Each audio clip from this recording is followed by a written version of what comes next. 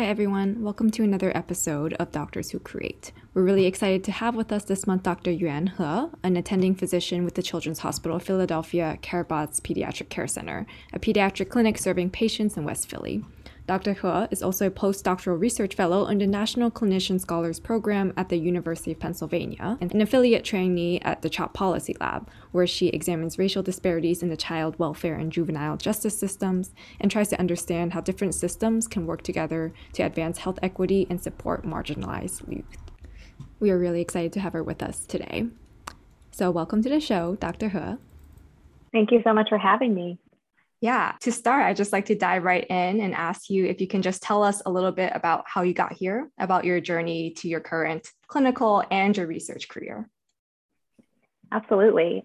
I think probably like many physicians, I was really interested in idealistic ways of helping people and grew up in Arizona to two parents who are very involved in science and actually have a grandfather in China who was a surgeon and involved in medicine. And my parents at a young age had talked about how, oh, we think you could be a good doctor. And I rebelled against that stereotype and felt like that is such a common refrain for Asian, especially Chinese immigrant parents to tell somebody. And had initially thought I was going to go into a music career, had tried all these other things, but kept coming back to really enjoying talking to and getting to know people, and especially people from different backgrounds. And again, really just appreciated that medicine was this avenue to get to know and connect with people on a deeper level. Spent a year in rural Honduras after college to again, spend some time thinking about if this was really the right career for me. It felt like a really big commitment to go down the medical school path without doing a little bit more soul searching, and had the privilege of working with a nonprofit there called Shoulder to Shoulder, where we were living in rural Honduras for a year, working alongside Honduran nurses and physicians to provide primary care. And then I worked with volunteer physicians and nurses from the United States who would come and do public health work. And through that, I think, one, really appreciated all the people I met and found some really fantastic role models, especially family doctors and pediatricians who I felt like were my kind of people. But beyond that, saw in a very rural, less developed area that medicine was so intricately linked to infrastructure, politics, policy. You can't provide care or medicines if you don't have roads to deliver the equipment and the medicines that you need, and that all of that's related. And so I think that really started my interest in public health policy and thinking about medicine from a larger social and economic context. And so because of that, applied for a dual MD MPH program, went to medical school, went into pediatrics because I love kids and I love thinking about the family and community context. And that has led to my career now as a pediatrician. What led you in particular to apply to the National Clinician Scholars Program? Yeah, so, I think pediatrics really drew me in because of the focus on the community and population level. So I went into pediatric training and specifically the urban health and advocacy track of the Boston Combined Residency Program, where our medical home was Boston Medical Center, one of the largest safety net hospitals. And through that, received, specialized training and curriculum in thinking about larger systems issues. And following that, I was not sure, to be honest, where I wanted my career to go. I knew I wanted to work in systems, didn't really know which tools I wanted to use to do that, and found out about the National Clinician Scholars Program, formerly, the Robert Wood Johnson Clinical Scholars Program, through an alum of our residency program, and really appreciated the focus on developing change agents who are embedded in the health world at different parts. So from academia to policy to health systems to administration. And it was this vision for change agents that were outside of the traditional academic clinician space. And I wanted that exposure to see how other people used and learned to develop tools in their toolbox to create change. I really like that phrase that you use, change agents. Do you feel like it was easy or hard to pursue that kind of opportunity in medical school where we're sort of taught to go on this rigid path towards residency and maybe specializing that usually involves like clinical or academic research of some kind? Yeah, it's a great question. I think it's pretty challenging in such a structured place like medicine to forge your own path. And it's certainly something that you have to feel pretty strongly about because there aren't a lot of built-in supports or even necessarily guides to get you there. I think from the moment you go into medical school, oftentimes you're already sorted into tracks of what you're interested in. There's a very clear, like one size fits all curriculum that I think is now changing, which is great. And then you match into a residency program, and then you get spit out as a doctor and as a clinician. And I think that is appealing for a lot of people, and including myself, and sometimes being able to provide structure and provide like the next steps of what you need to do.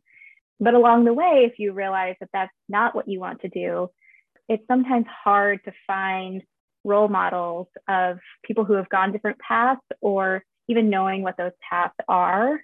And that takes some seeking out. And so everybody knows that after medical school, you match into residency, and a lot of people then match into fellowship. And I didn't know about the NCSP except for the fact that somebody before me had just applied and gotten in and enjoyed it. And so it's kind of more dependent on word of mouth of finding other, quote, non-traditional people to help guide you and to help mentor you. And there aren't very clear, like ERAS, NRMP, like this is how you do it, ways to do it. But I think what's been challenging and beneficial is that when you do find those people within your orbit or in a different orbit, they're people who tend to really want to help you because they recognize how hard it can be without somebody helping them along the way. I really like that idea of finding non-traditional people. And I wanted to ask you, do you feel like the people that you've seen in these spheres in policy realms, are they similar? Are they different than people you find in clinics? Do you feel like you guys think differently or talk differently to one another? How was adapting to this culture of people who like to think a little non-traditionally in terms of approaching problems in research? Yeah, that's a really interesting question because I think, at least in the clinical spaces that I've been in, I think we share a common language there, right? So you're really focused on the patients in front of you, providing the best care. A lot of the chatter in the room is asking each other questions about what I should do here. How would you do this differently? And sometimes there are side conversations about other things you're interested in. And certainly people have talked to me about what my research interests are. But I wouldn't say that it feels like I'm all that different from people when I'm in the clinical space. But I think if you were to say, how do we think about our careers or our jobs, that's where things might be a little bit more different, right? There are people who appreciate the structure of like, I'm in clinic now, this is what I do at work, and then there's my home life. And I'm sure that that is somewhat different from people who decide to go into policy or medical education, the way they think about the bounds of their job, what their mission and purpose is. But I don't know that those are conversations that we would necessarily get into on an everyday level in clinic. I do think that there are certain areas and places where I've found it easier to find people who are more like-minded, right? So NCSP is certainly one of them because they self-select for people who want to be change agents and who want to think about things from a systems level. My residency program, Urban Health and Advocacy track, was specifically geared towards people who are interested in health equity. And so we would get together and that's what we would talk about. How would you do this differently? How do you want to do this? What's the difference between grassroots and top-down change? And those aren't conversations that necessarily were being had throughout the residency, but because we were a group of people who self-selected, it was easier to find that. I really want to go a little bit into the way of thinking that you were describing. Having gone through medical school, it's a very specific, regimented way of thinking where you look a lot into details and then over time you learn how to zoom out into a bigger picture. But what you're describing is thinking on an even larger level, on a systems level. So I'm wondering if you could talk about how do you approach systems level problems? And I know We didn't get too much into your research yet, but you talked a little bit about how childhood trauma can lead to entering the juvenile justice system. So how would you go about thinking about a problem like that using the frameworks that you now have? I think you're right that in medicine and in research, we often go really from large to small, and you narrow in and become a content expert in a very specific area and get into the details. And I think for me, at least, public health and policy has been zooming out and thinking about where there's some interplay. And some of that has always been an interest of mine, I think, because of my work in Honduras. But some of that is informed by my public health training and thinking about what are the different levels of context that impact a person or a community in specific ways. For instance, I think one of my projects during my MPH was looking at affordable housing redevelopment and thinking about how can you impact residents. And what I appreciate about that was that by actually getting all of the community stakeholders involved, including people who lived in that area, the nearby school, the nearby housing authority, the church, you already had people bringing up this framework and creating this framework that you could work on. So, not only where you live, but where you go to play, how you walk to school, how you walk to work, are the places actually built for you? And I think that was what drove some of my interest in built environment. And so I think thinking about the sociocultural context in everything, and now we've gone beyond social determinants of health to structural determinants of health, like racism, like politics and policies. And I think trying to think of everything through the lens of what are the different systems that are involved, who are the people who are disproportionately impacted, whether disproportionately marginalized or disproportionately gaining benefit, are kind of the questions that are constantly going through my head as I'm analyzing something. A question like a trauma to prison pipeline, where kids who enter the foster care system have already faced so many traumas and have already been marginalized in so many ways, are disproportionately children who are living in poverty and children of color.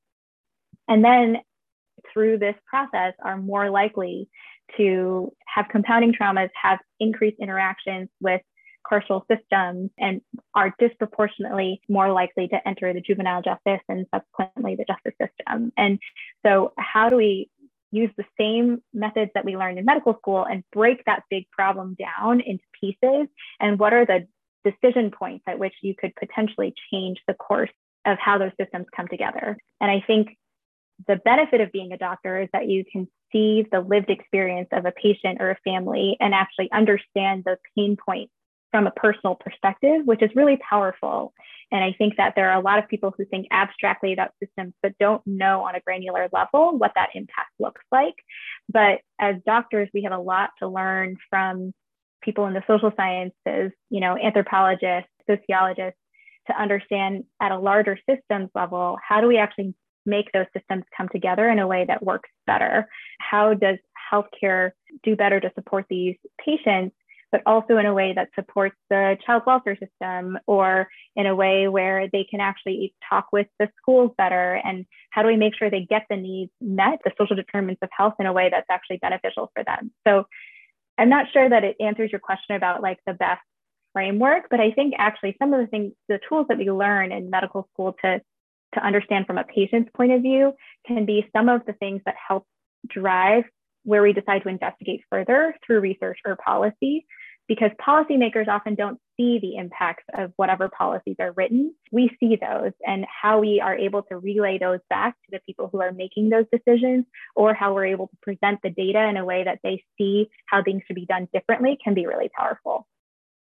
Thank you for going into that. Whenever I was approached with a large problem like this, I would get overwhelmed and I would be like, how can I even begin to tackle an issue like affordable housing, like the school to prison pipeline? I don't even know where to start. I don't know who to talk to. And so when you say taking it from the position of the patient, which is what I guess we're taught to do, and then approaching it like, what are they experiencing in their daily life? What is in their built environment? And then tackling those issues one by one, because policymakers don't have that perspective. I think that really makes it concrete for me. It sounds like there isn't, for example, the SOAP note or some sort of algorithm in thinking about and analyzing policy, but there is a way that you can still incorporate that way of thinking, and that is by taking the patient perspective. I think that's something I've always wanted to do better, and I haven't really learned how to do. I think we are so well trained in taking a history and understanding the HPI and going through the SOAP note. And then I think in this, it's just taking it one step further and really listening to the patient's lived experience, right? And so kind of like you diagnose a medical problem in a patient, you're thinking about how do I diagnose and list the problems that are facing a community, and how do you actually listen to and leverage what you hear from people's lived experience to inform the next steps that you do, and how do you make sure that you are empowering that patient or community's voice as you do that, so that it's not just you making decisions on behalf of your patient, which in this case is a larger community, but really trying to support them in whatever next steps that they might feel like is the best. That's great. Like making a consult for a whole community. That's a cool way of thinking about it. I was wondering if you could go a little bit more into what makes you passionate about research and health equity in particular, and problems that you're tackling, and what kind of analyses that you've thought about. I tend to be somebody who's interested in a lot of different things, which also can be difficult in medicine, where, you know, you meet people who say that they have been interested in cardiology ever since they were 10 years old. And I've always been like interested in lots of different things. And I think a lot of it is informed by this idea of fairness or justice. And I think realizing that in whether volunteer or work or patient experiences, feeling like there are disparities or differences where I feel like there shouldn't be, were areas that caught my attention more. And I don't know that I was using the term or phrase health equity until relatively recently. I think a lot of people would have called it health disparities research or focus until recently. But that's what drives a lot of my interest. And so I think in residency and now in fellowship, some of it was, okay, I know I'm interested in systems, and specifically how different systems come together and intersect, right? So for child welfare, it's child welfare, juvenile justice, education, and health, how those different systems intersect and either don't or do work well together. And I became interested in housing, homelessness, and foster care, because I think those are two areas where people are so dependent on public systems to be not only working, but working well together, and where honestly, I think there's a lot of room to grow. And so I kind of picked on those two to focus on for now. I don't know that there'll be forever issues, but I think it's an interesting way to take a perspective of how can we, again, diagnose what's not working well and think of ways that it could be better. And so here in fellowship, I think the two areas have been within the child welfare system. We've seen that many, many more children and families are entering the child welfare system because of substance use and the drug epidemic. And so this is like such an oppressed and marginalized population that has so many mistrust and distrust issues with the healthcare community and the child welfare system for justified reasons. And so how can we expect to be able to support them and earn their trust when in a lot of ways we don't? And how do we design systems better so that we can A, forge that trust, but B, also support them in the way that they need? And so I think that has been one of the kind of driving factors for which research questions I'm asking. One other example is thinking about built environment and how so much of our daily lives are structured around what our built environment looks like, and thinking about what are the neighborhood and community factors that impact the risk of getting involved with the child welfare system and entering it. And so one question I've been interested in asking together with Dr. South is like, are there both risk and resiliency factors that we could potentially modify at a community level that would support these marginalized groups and reduce the risk of child welfare involvement? So in one of my current projects, it's looking at how does access to green space like parks and trees actually impact the risk of being reported or substantiated, so like found for a child to be abused or neglected. Because if we can find an association there, that's actually something that we can offer as a solution, right? That's a policy that we could change. We could think about how we actually design parks and plant trees in a way that can improve people's lives. And we can do it in a thoughtful way that centers equity to focus on groups that have historically been more disenfranchised. That's a really cool project. And I feel like I've just started to hear more about how important the built environment is. And I feel like it's becoming such a new and upcoming phrase that we really need to take it into account. So I think it's really great that you're doing work on something like that. And we talked a little bit about we talked a lot about how your thinking as a doctor can influence your thinking in policy. So I was wondering if you could speak a little bit to the reverse. Do you feel like your work in policy has influenced the way that you practice medicine at all on an individual level for each patient? Absolutely. I think in a lot of different ways. I think the first one that comes to mind is that at a policy level, and even doing research, you learn about policies the way they were designed and then the way they were intended, right? So for a patient who comes in with this problem, this is what you're supposed to do. And those are the questions that we often ask about. And those are ones we're taught to ask about.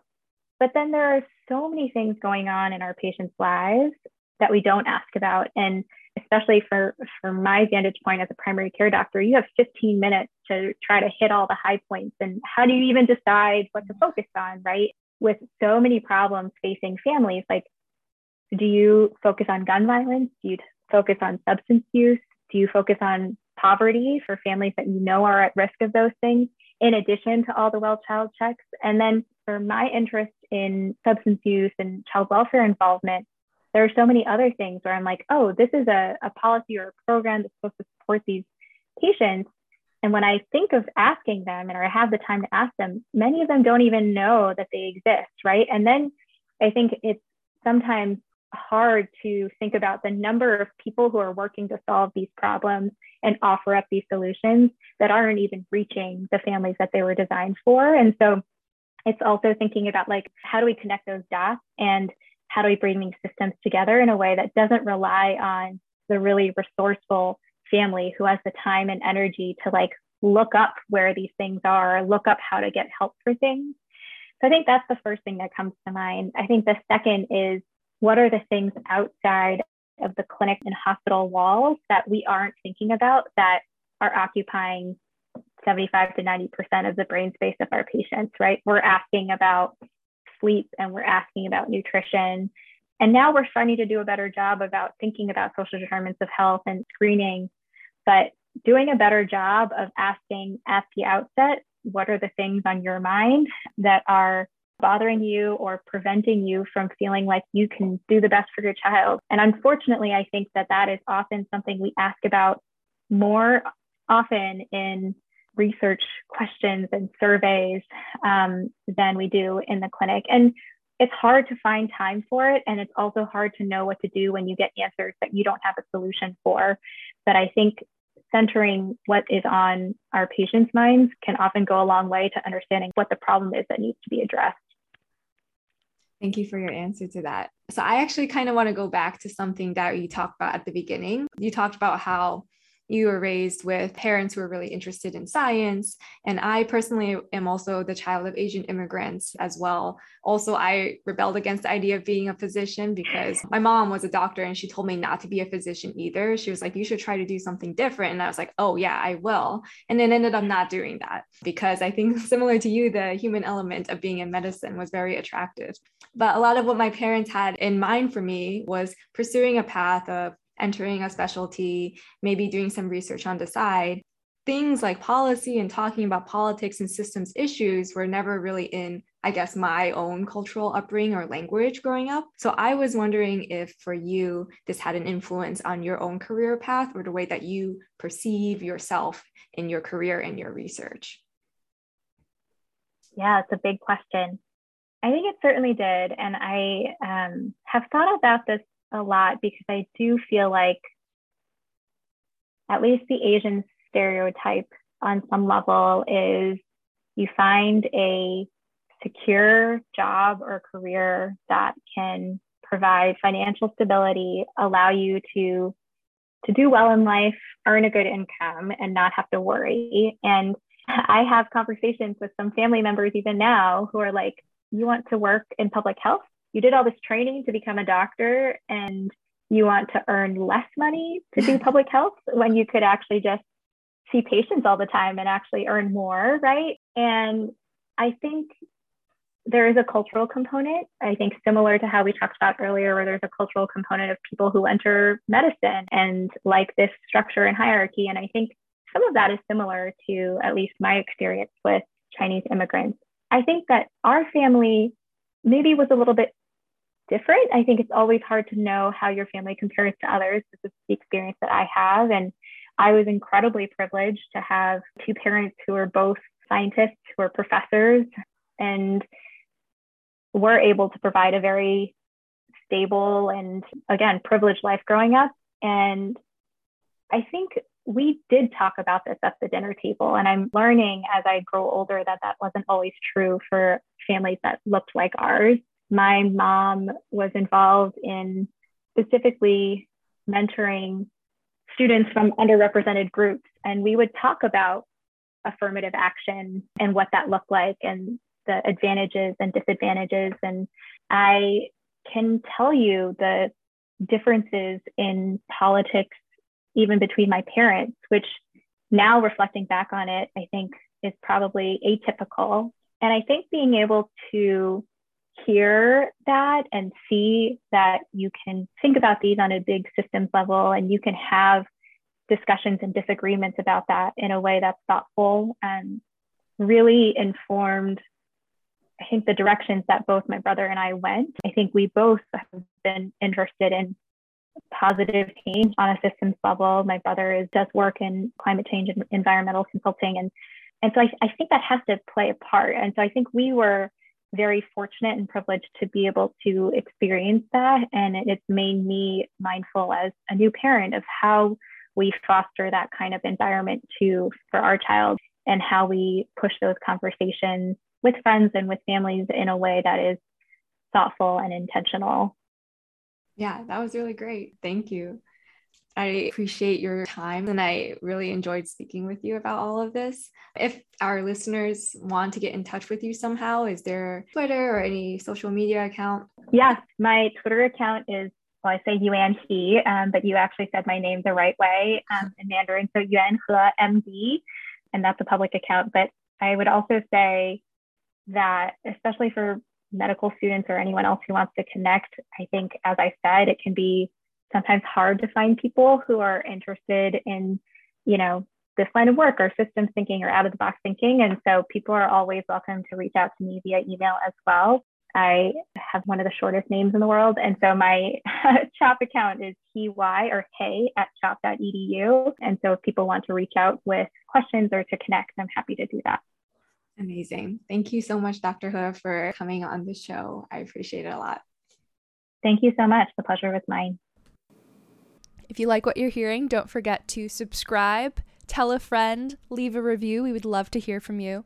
And if you have any questions, comments, or concerns, you can email us at doctorswhocreate@gmail.com. Or tweet us at doctorscreate. Or check out our website, doctorswhocreate.com, to listen to our podcast episodes and also to check out other articles and profiles of physicians who are creative.